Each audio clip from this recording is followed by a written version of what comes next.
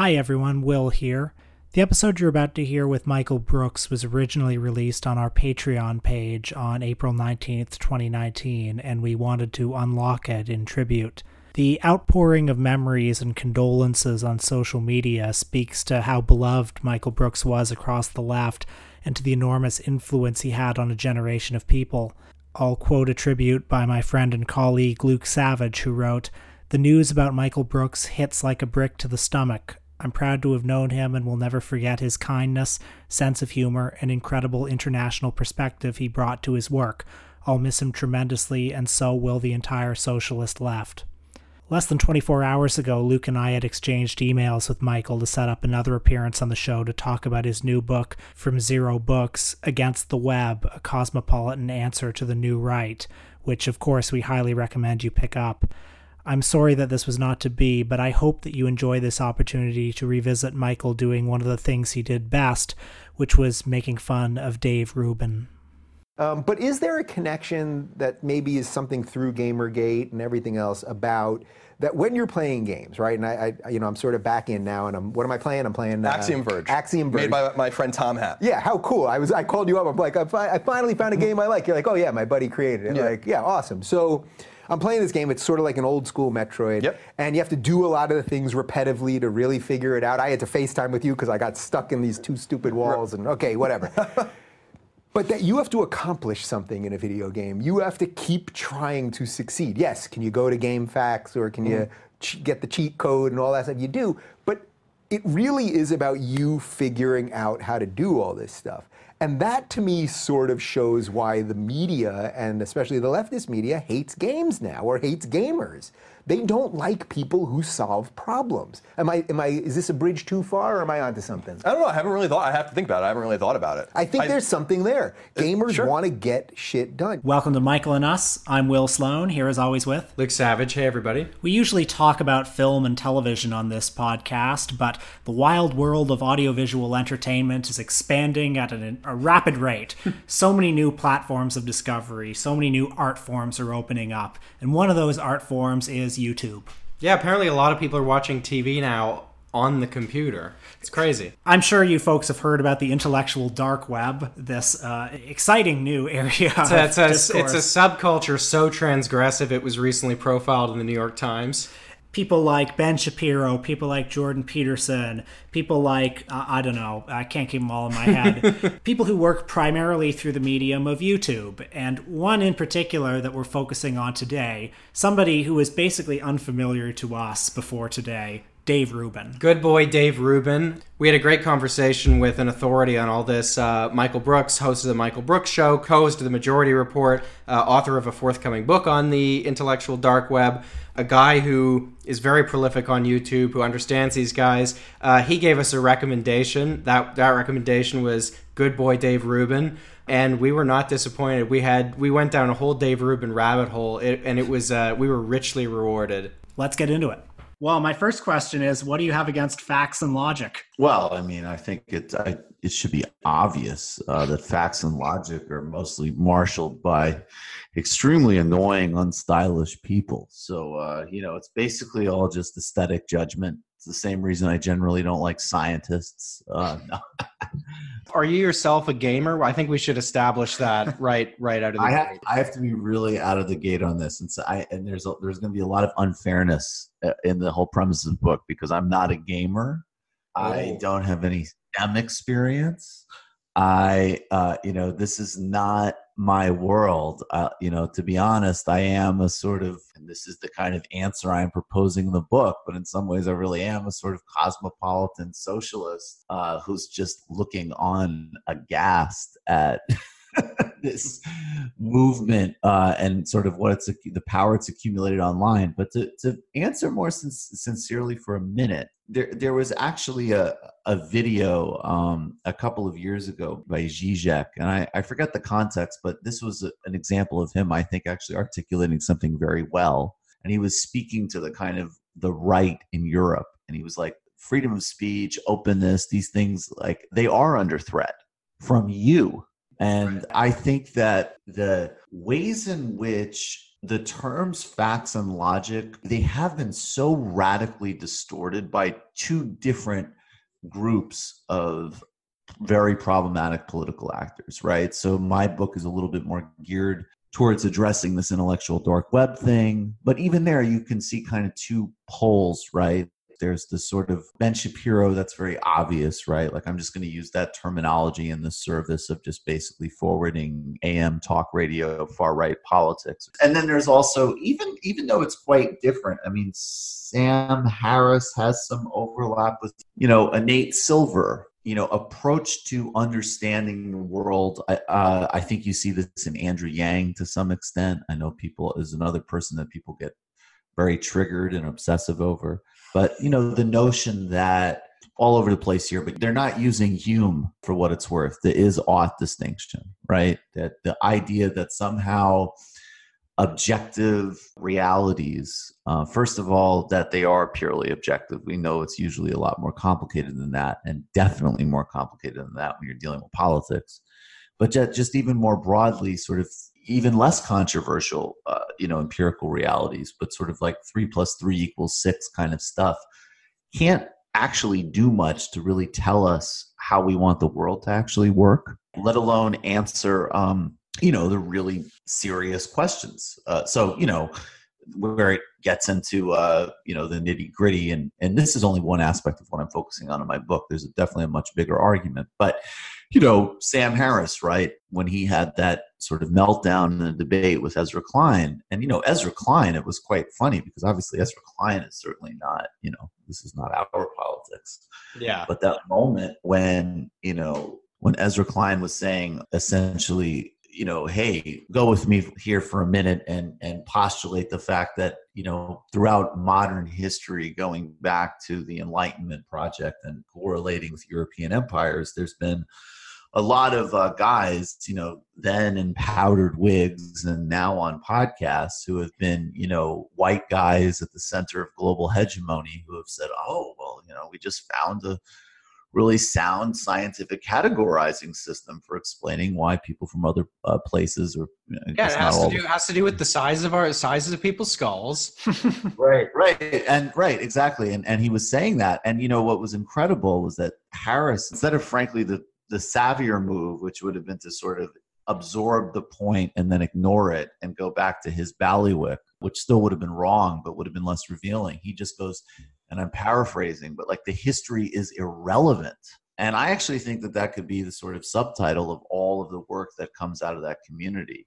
And the other reason, just briefly, that I think it's important to write about them is because I think that even if this sort of particular brand of the IDW goes away and new YouTube channels get more popular or different podcast configurations come into place and that brand sort of cools off, I do think that the forms of argumentation you're seeing from those people are basically going to be like, that's the template for all kind of like purely overtly white nationalist or purely overtly religious centric or purely overtly just oligarchic right-wing politics that we're going to be dealing with. And I'm not saying that the IDW isn't, I think it happens to in some ways be all of those things, but I'm saying if there's going to be a form of argumentation that is presented in the main culture as centrist, or center right, or moderate, or commonsensical, that reinforces all of these various, bad ideas, it's going to come in that sort of vehicle.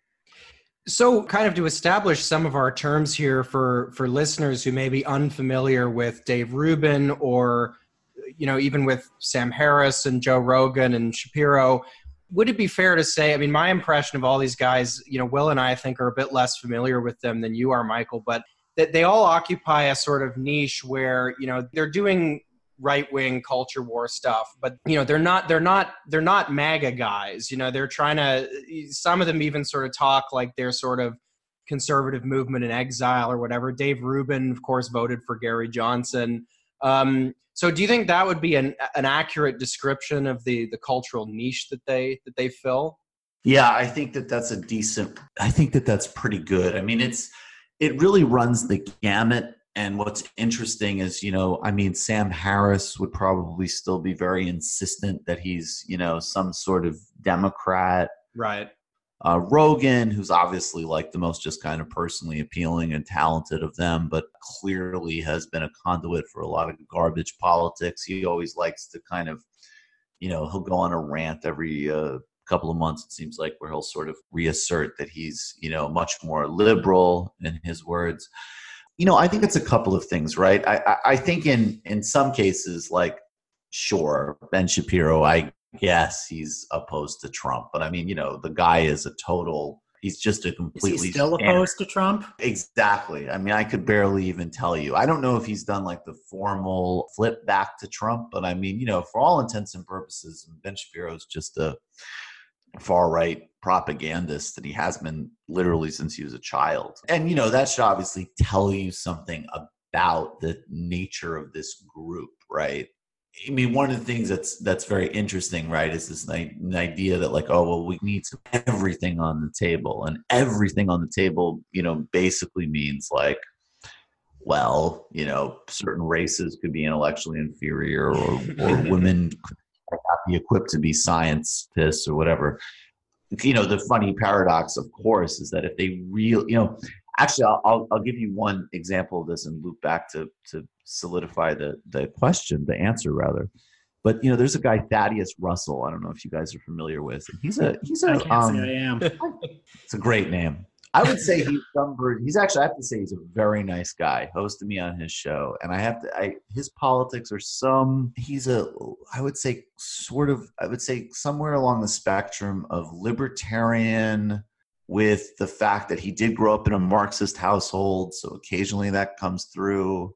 And fundamentally, he's really a postmodernist, like not in the way that term gets thrown around, right? Like he might be someone who would be more along the lines of not even making like the gender versus sex distinction, but even trying to say that even just bodies itself are purely culturally constructed. So what's interesting is he's got some overlaps with the dark web for sure, in terms of, he left the academy, he's annoyed by political correctness, he's got all this other stuff. But I think because, he thinks IQ is bullshit, and because he triggered Rogan on like gender, he's like not in the scene. Right. Right. And I don't know all of the reasons why, and I'm speculating here. And as I say, I mean, I actually had a very fun conversation with Thaddeus, and we had massive, obvious, huge disagreements. And then we actually kind of congealed around critiquing Harris. He has a lot of problems with Harris. But I just think that that's very interesting, right? Like, oh, everything is on the table, but even a guy who actually shares a lot of our preoccupations, who's, pretty to the right in some ways, but is a genuine full-on postmodernist. So looks at, all of this stuff that are sort of our basic bailiwicks in a totally different way. He's not in the scene in the same way. So the game is the rhetoric of openness and the rhetoric of kind of like no holds barred intellectual inquiry. And what I find fascinating is I think, there's very few people in the culture who I think really do hold an attitude like that. Like I would say my publisher, Doug Lane, who is a Marxist, right? He's probably the closest person I know to somebody who really is just ready to entertain ideas, right? Very broadly and non-polemically. Not that he doesn't have an opinion and analysis, but these guys have this frame. And I think that that's what's more important than how they are vis-a-vis Trump, frankly. This idea that, well, there are all of these ideas, and they're being suppressed in the culture, and we can't talk about them. So let's just go on our shows and talk about them again and again and again and again. And the fusion is definitely some combination of either, trying to retrieve and normalize truly loathsome and disgusting and discredited ideas, or it's things that actually people don't find particularly controversial, but they're claiming they're controversial, or it's things that are really toxic, but are in fact totally mainstream. Like, wow, how brave to be a, public intellectual in the Western world that basically thinks Silicon Valley is pretty cool and right. I've heard you describe Rubin's appeal as he's confirmation bias with the fake allure of challenge. Yeah, and I think that that's particularly Harris. I mean, I have to say, like, Dave Rubin is almost, I mean, he's so unequipped and he's so dumb. You know, when he first kind of bounced on the scene and left the Young Turks, it was all sort of like, well, I'm an atheist and, you know, we need to talk about ideas and, you know, I'm a classical liberal. But now I think as these, even inside that scene, these markets have bifurcated. I mean, I think Dave's show, you know, he's had on so many just really odious figures that certainly I would say, in my view, Harris is on a continuum and flirtation with, even indirectly. But, you know, Rubin just has on Stefan Molyneux or, Right. I mean, any number of, you know, just purely alt-right figures and basically just lets them, all alt-right in my opinion. I don't know how Molyneux identifies himself, but very, very extremist figures with really reactionary views, and he just lets them articulate themselves.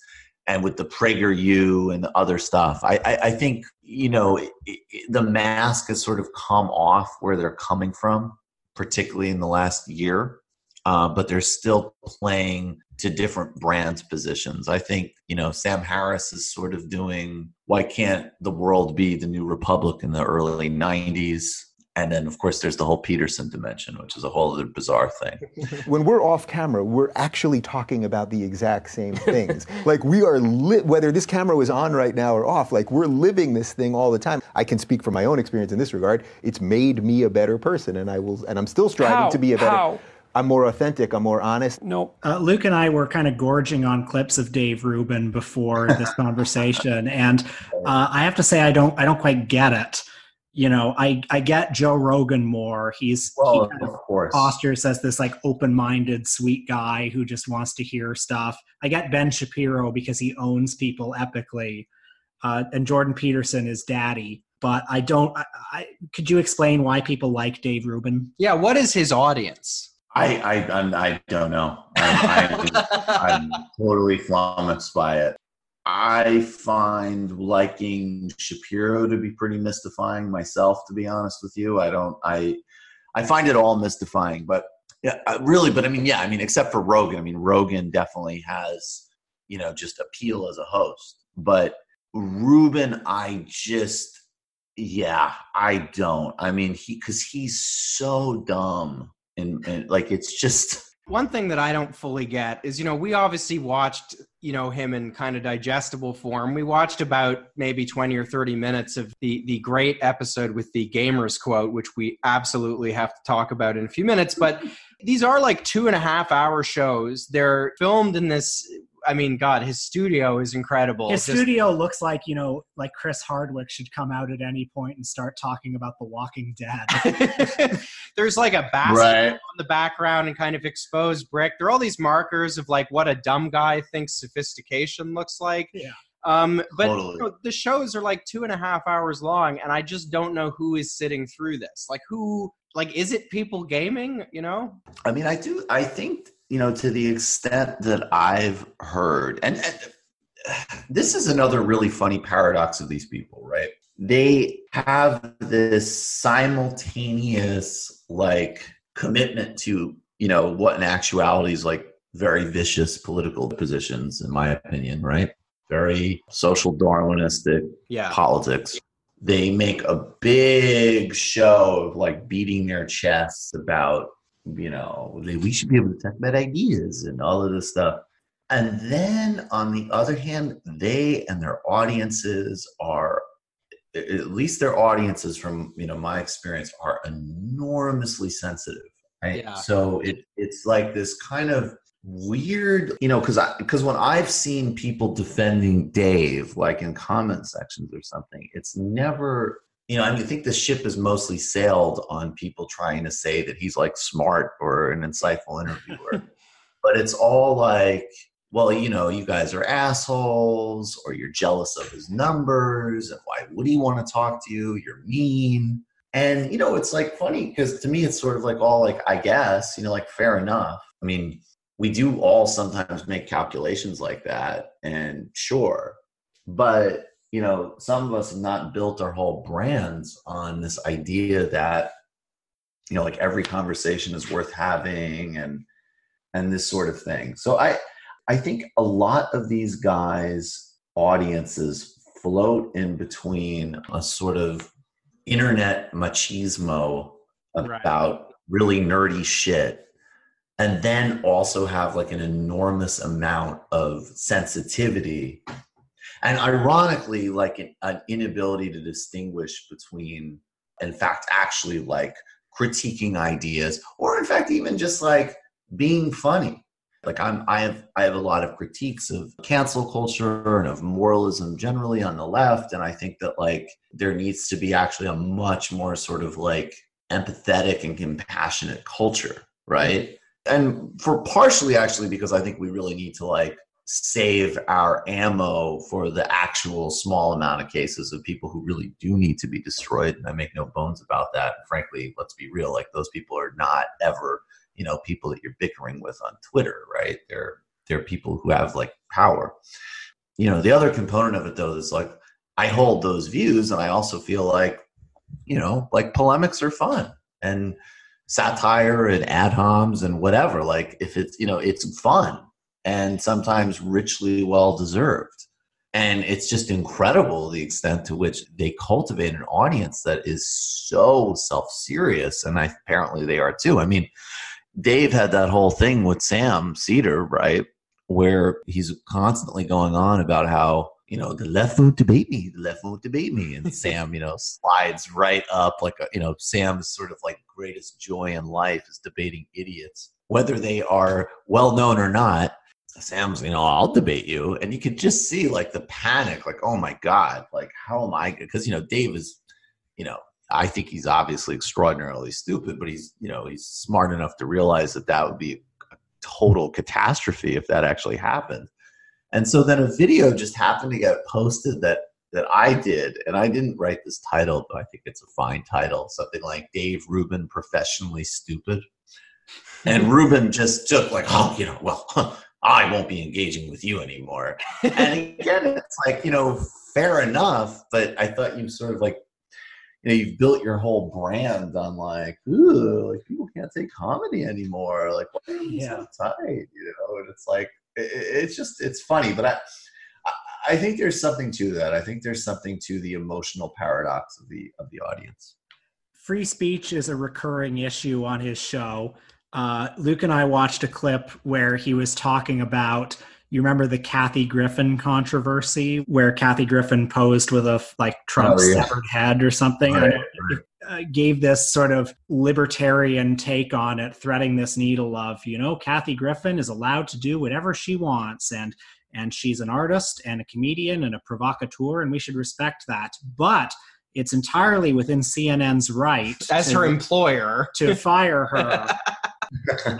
I guess that's like the libertarian take on free speech. Well, what's funny is like, right. And then, but then I don't remember, but I would assume he was quite upset about what happened to Roseanne Barr.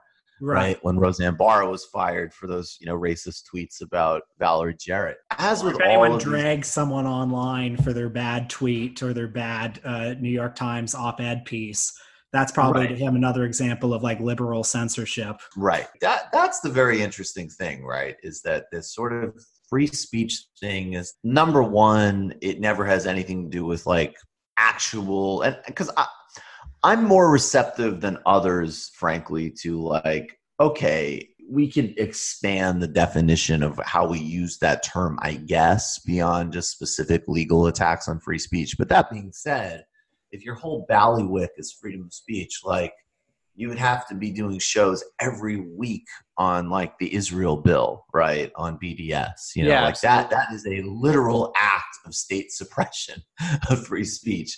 So then there's like actual free speech issues in the actual public domain that are actual legal threats, and they have nothing to say about that stuff generally.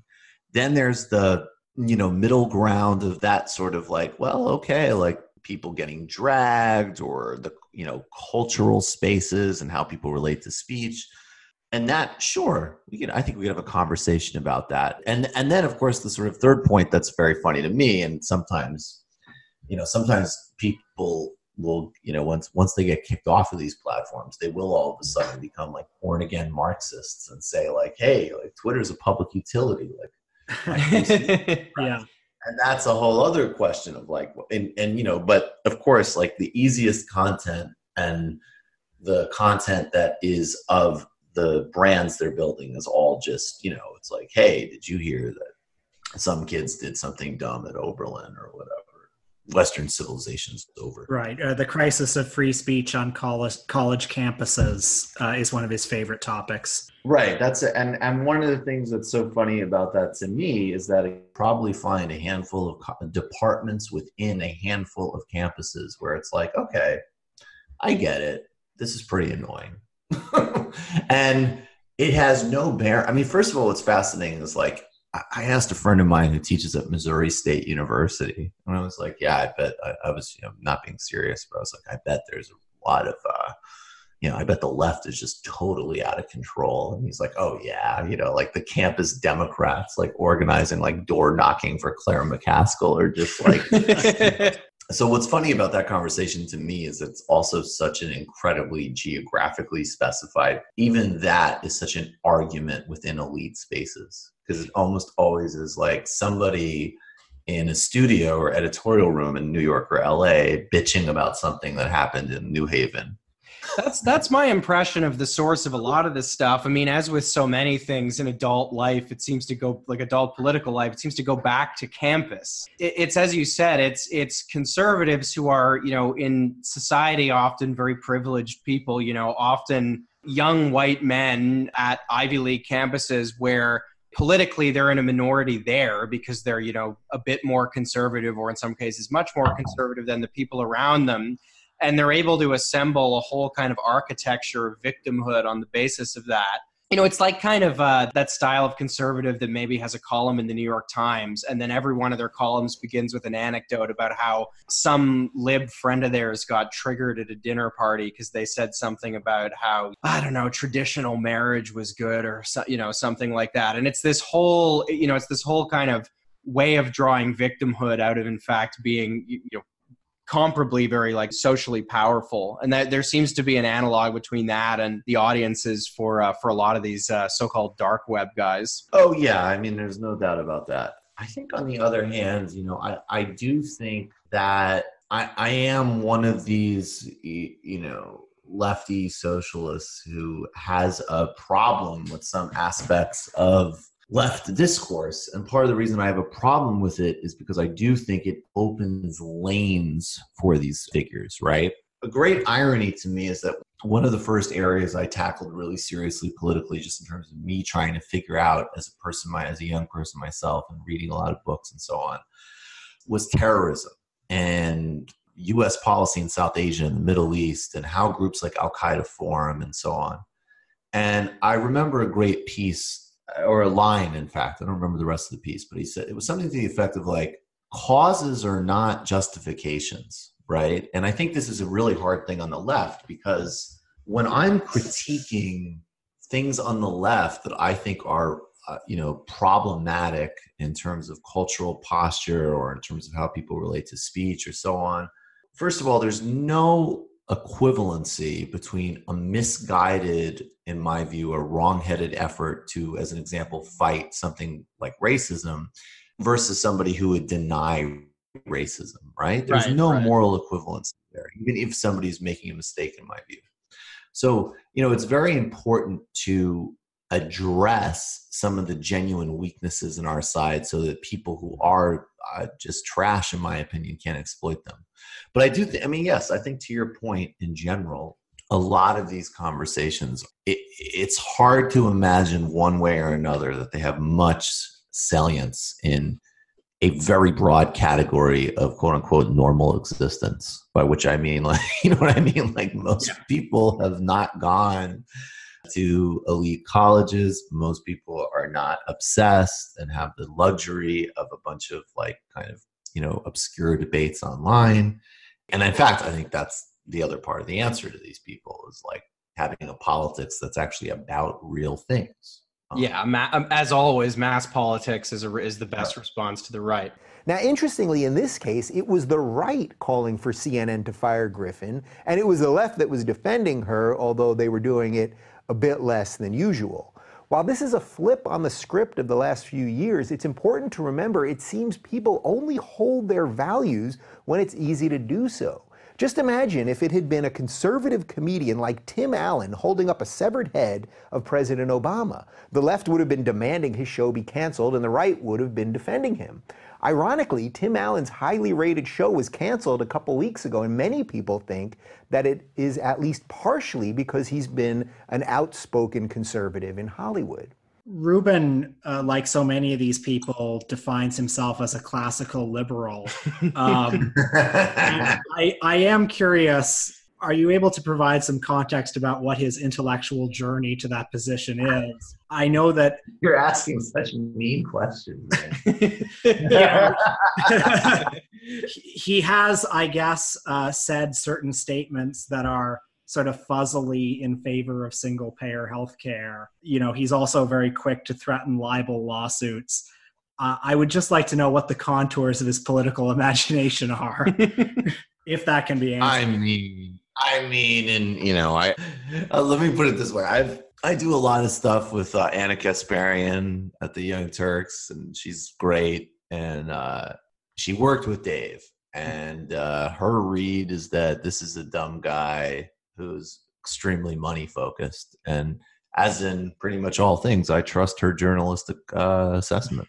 Honestly, I think, this is why he's the one, like in this book, I'll just sort of briefly, I'm explaining the context, like I said, of like, this is why I think dealing with this group matters even beyond them and of themselves. Then I think the basic juxtaposition I would say between the right and the left is that the right mythologizes and the left historicizes. And then I deal in that framework chapter by chapter with Harris, Peterson, and Shapiro. And then in the response, I sort of am advocating this cosmopolitan socialist position, which I think can both rematerialize politics, deal with the very vital so-called cultural issues without falling into the traps of either reductionism or basically just like pure positionality politics and moralism. And so that's what I'm doing in the book. And that's a roundabout way of saying I'm trying to take some of this pretty seriously. And the stuff with Rubin, it's like, he's a fucking idiot. Okay. Okay, well, I think this is a good moment for... I saw him, I think he was on at some show a couple years ago, and he hasn't said that he supports single payer for a while, and I am not convinced from his explanations of what single payer is that he understands. I mean that very sincerely. This is not a guy who... I don't know. Maybe he doesn't have a coherent politics or a well-thought. Well, it's definitely, I would say clearly not in the sense you're asking, but I think that there is a politics of, he is a vehicle for this type of kind of reactive, reductive politics. And maybe in some ways he's a good vehicle for that because he is just this sort of like blank nothing slate. Well, he does, however, have some pretty coherent politics when it comes to gaming, and I think this would be a good time. So before we bring up, the money quote, which I think we're going to actually open the show with, I just searched Dave Rubin gaming, and then I found a tweet of his from March of 2018 where he's responding to. It looks like they did a segment on Fox News. The headline was "President Trump to meet with video game executives over school violence," and Dave Rubin tags Trump and he says, "Hey, at real Donald Trump, video games do not cause violence. At most, they encourage you to eat magic mushrooms because of Super Mario, but that's it. You can swap this joke for an Adderall Sonic reference if you're more of a Saga person." So I love that. That is very funny because he seems to very sincerely not grasp the fact that Trump is meeting with these executives so as not to talk about guns. Like that doesn't seem to occur to him. He actually thinks this might be an assault on the gaming industry. So the quote that's going around, I'm just going to read it one more time. We'll play it off the top of the show, but this was the quote. You have to accomplish something in a video game. You have to keep trying to succeed. That sort of shows why the media and the leftist media hates games and gamers. They don't like people who solve problems. Now, it cuts off. It cuts off, like the quote as it's been circulating cuts off, but there's an even better part after where he he gestures at the guy he's talking to, and he sort of says, "Is that a bridge too far? Am I onto something? Am I onto something here?" And even the other guy, he goes, no, I really think. And what's funny is the guy kind of does the like. He demurs. He doesn't want to commit to it. Right. He does like the normal human response to Dave thinking, which is like, yeah, I don't know. That's sure. And then Dave is like, no, I really think I'm onto something here because you're out there, you're solving problems, you're cracking codes. Now, one of the parts I find most funny about this, and of course, in my total pettiness, we literally did probably like a 20-minute play-by-play of this on my we watched right? Yeah. But I had Felix from Chaperon too, because he's someone who can match my dickishness. And so the whole spiel about how like gamers want to solve problems and they won't, sure, there might be a cheat code or whatever, but at the end of the day, they're just like in there, like at their consoles, like making stuff happen. The cheat code is having your parents' money. Right. I mean, setting aside, what's great about Dave is that Dave always gives you, there's the first response, which is like, okay, that sounds absolutely ludicrous. But then he always gives you something even more. So he's basically saying that he hasn't really played video games before, but he was calling the guy on the phone who was the guest to help him get through a part of the video game. Yeah, they were FaceTiming. It's like, wait a second. Even your own fucking analogy, which is already like just totally crackpot nonsense, which you're saying to like, and I think this explains the gun things. I think that's pure audience flattery. So I think like even to go to, I think that's just like, no, you should be playing video games all day. And maybe, I don't know, like, that's why the left, they don't want people sending death threats on Reddit and playing video games, because you're accomplishing things. But it was like, okay, so gamers through like rugged individuality in their parents' basement of like 12 hours staring at a screen are quote unquote solving problems. And yet you just, in your own analogy, apparently you need to FaceTime your friends to get like actually solidarity or maybe a handout to get through a difficult part of the game. Sounds like collectivism to me. Beautiful. It was like incredible. It was like he's doing this whole fucking wind up, and the whole subtext is just like, yeah, I actually had to call you because I didn't understand what was going on. The right seems to have a bit of a stranglehold on YouTube right now.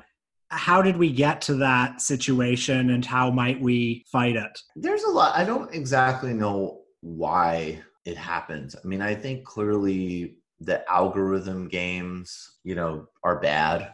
At the base of all of these things is just like the market logic of these companies, right? So it's like when you say like, why doesn't Twitter throw off like some Nazi account? It's like, yes, no doubt. I'm sure that part of the reason is because there's an insensitivity to some of these issues in work cultures of these companies for sure. And that's like, where the liberals go. But where I go is these places, these videos, this content is great for the algorithm. Gets a lot of attention. It gets a lot of clicks. It gets a lot of views. And I also don't think, I think the other thing that I'm sure is disturbing is I think some of these, particularly odious views are probably, they're at the very least very well known and very distributed in Silicon Valley. And someone like Corey Pine, my friend Corey Pine's written on this stuff really well and really effectively. And I think, I do think honorable exceptions. I think the Young Turks do good stuff. I think the Majority Report, I think we do good stuff. I think, there's a lot of people who've been on. I don't want to mention all of them, but they're, because I'll exclude people. So I'll just mention the two that I have one I work for every day and the other I've just on my mind because we've been doing a lot of work together. But that being said, I think that there has always been good progressive content on YouTube, but I also think that more broadly, particularly several years ago, you did have a situation where the quote unquote left was represented in most media as either just sort of like purely adjacent to the leadership of the Democratic Party or frankly somewhere on that continuum. And obviously on some issues were of course very important fights and progress on expanding inclusion and rights. I would argue in certain areas, not really in a substantive way, obviously, because these were not taking on fundamental structural issues of things like policing or something like that. But definitely a real acquiescence to the prevailing economic order, right? So I think you get a lot of YouTube content, which is arising at the nexus of, in the sense that we can do something about, and I think we've started to do something about, not having any sort of pop culture or accessible version of a more broadly materialist analysis of politics that actually fits in a broad set of people's lives. And then on the other hand, and I don't know what we can do about this, the fact that there's obviously a huge amount of misogynist and racist and so on attitudes. And these people migrated to the new platforms and understood them well and used them effectively. So I think part of fighting back is, being on those platforms and providing content that is, just frankly more relevant and, speaks to a broader set of conditions and problems. And I think also the other thing too is also takes on some of those people pretty directly. As Ben Burgess would say in Logic for the Left, which is a great book, it's like definitely mock these people like someone like me does. At times, certainly, morally condemn them, as we all do. But at the same time, we also are going to need to argue with them and fight them, not because we think we'll persuade them and not because we're in some type of like deluded liberal ideational persuasion space, but because, unlike in the electoral realm, it does actually seem like in these social spaces, there are some kind of like chunks of swing voters who need to be appealed to. And that matters. If you heard a siren in the background, that's because these ideas are too dangerous. Oh my God. Hey, Dave, this is a very brave move on your part. Kudos. Have you heard about the SJW nonsense on the? I don't even care about those guys. It really just honestly doesn't matter. Viva la free speech. Good luck, Dave. Fuck you, Patreon. All right, I'm reading these live. Do you have any favorite YouTubers, kind of underrated YouTubers that people should check out? I'm talking about ironic YouTubers. People you like to laugh at. The sword guy's pretty good. What's his name? Sodding Gamer? I think so. I had never heard of that guy until Felix brought him to my attention. Honestly, it's so like, because it's work. It's right, fair enough. Yeah. Oh my God. Like, I just want to watch like a game or like go outside. Well, I used to do a lot of reporting on the kind of online right here in Canada, especially, and among other things, it permanently broke my YouTube algorithm. Oh God. So because you watch one video of like Dave Rubin or whatever, and then it's just everything in your suggestions is like, Ben Shapiro totally destroys vegan SJW cuck or whatever. Jordan Peterson on the Jewish question. yeah. That's a very interesting question. I think, to me, I can't sit through the shows anymore, but there's a lot of very clippable Dave Rubin. Like there's another one, which actually next week I'm going to be in LA. And we're doing a live show in LA, and one of the sketch that we're sort of preparing for it is going to be a hybrid of the actual sketch. But like Matt caught this clip of basically essentially like Rubin sort of like intimating to Ben Shapiro that it's like pretty much time to start suing people, which is in a broader sense. I mean, again, it's of course like deeply ironic, scary, and then also like very revealing, but also just fucking hysterical because it's like, I'm the free market guy, but it might be that government is the only way to get people to stop calling me stupid. Not like the only path. No. Like, bear with me for a second. Like, is this a bridge too far? Yeah, is this a bridge too far? That when people say that I'm an empty-headed moron. Like, I'm interested in ideas, but it might be time to start suing people. I mean, he's really funny, but I would say in general, the only other guy. This though was destroyed for me because I think like everybody else, there was like a little bit of the like, what's Gavin McInnes's deal? Right. Not because like I really care about Vice or think that Vice is Vice is a pretty dated property in a lot of ways. And not that I certainly never saw Gavin and thought he was like particularly entertaining or anything, but there was the element of, I get that for some of these people, it's like, this is it. This is the only way that they are going to have any type of following, right? And Gavin McInnes was like a guy who totally had success and access in a way that was like not limited to these cesspools. So that was sort of like interesting, like what's the deal?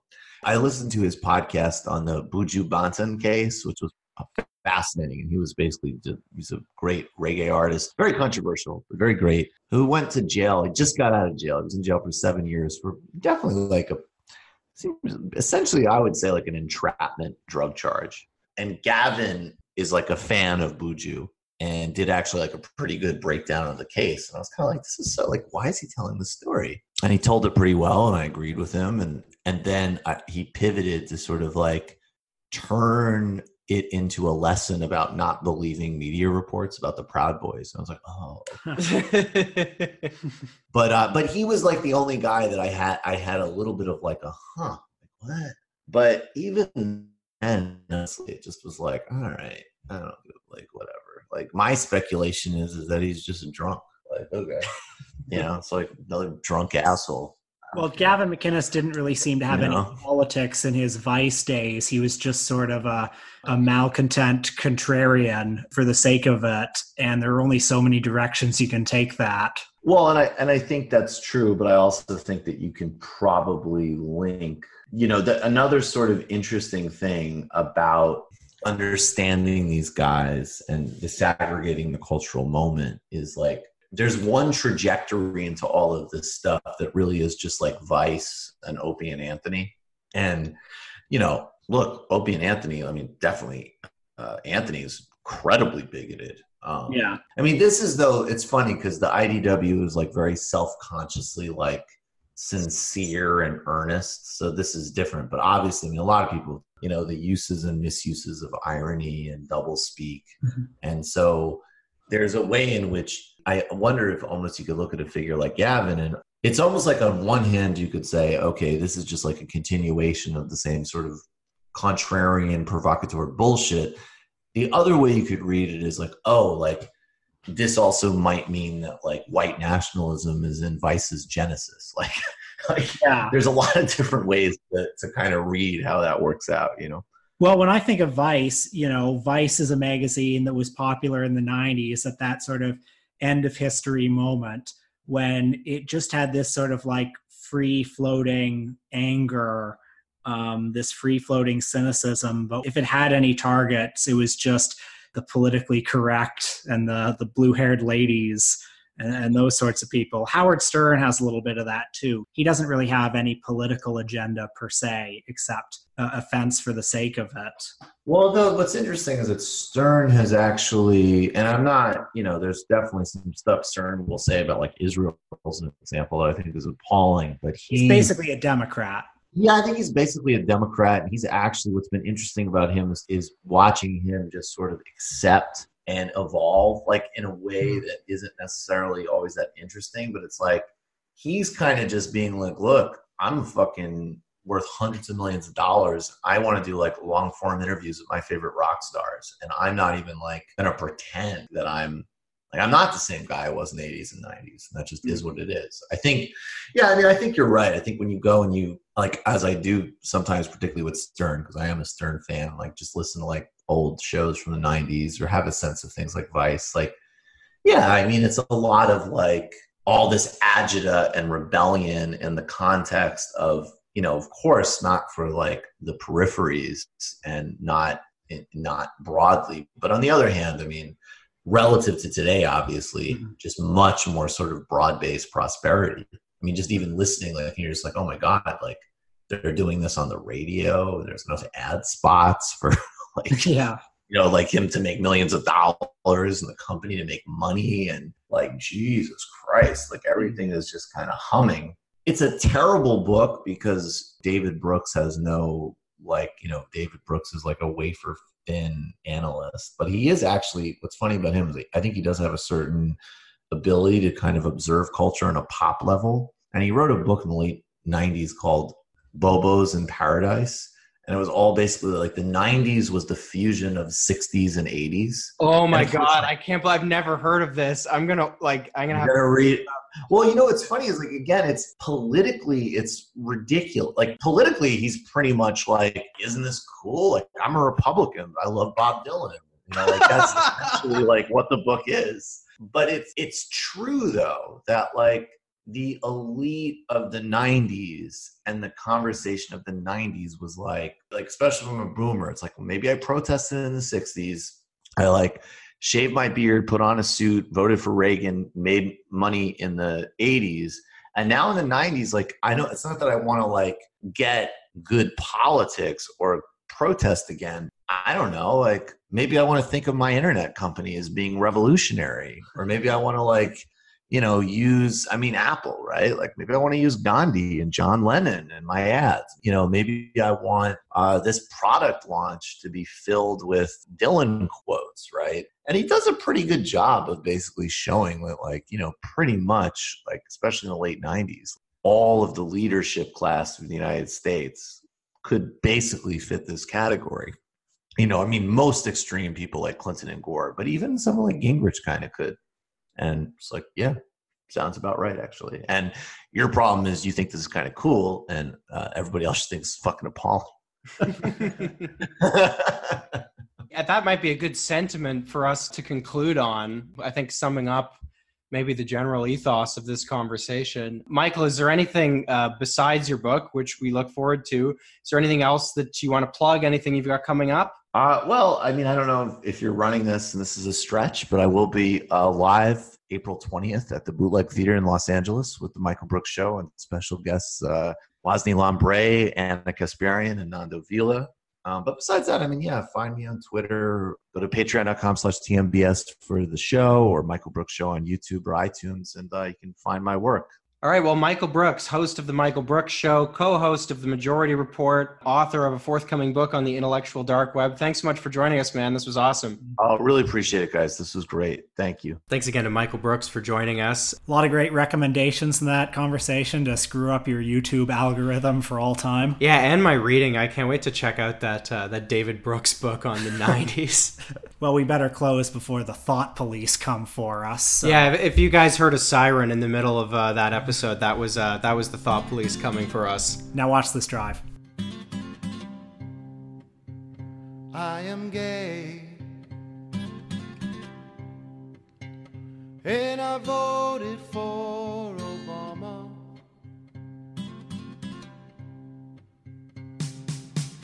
I am a shill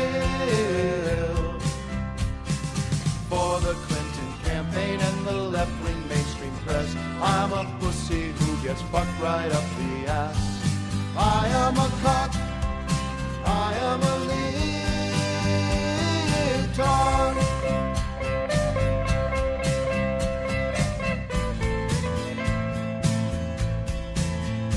I'm a fag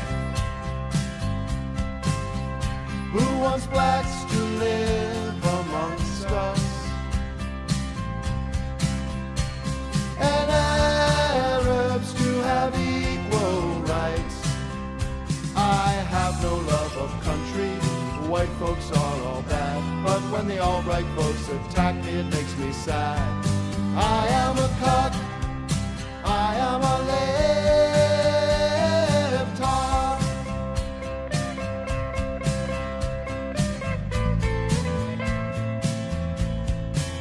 Don't talk of Trump, 'cause nothing scares me more. I really should call him Daddy. He could be the savior and go down in history and save us all from douchebags just like me. I am a cock, I am a libtard, and a cuck has no fun, and a libtard always cries.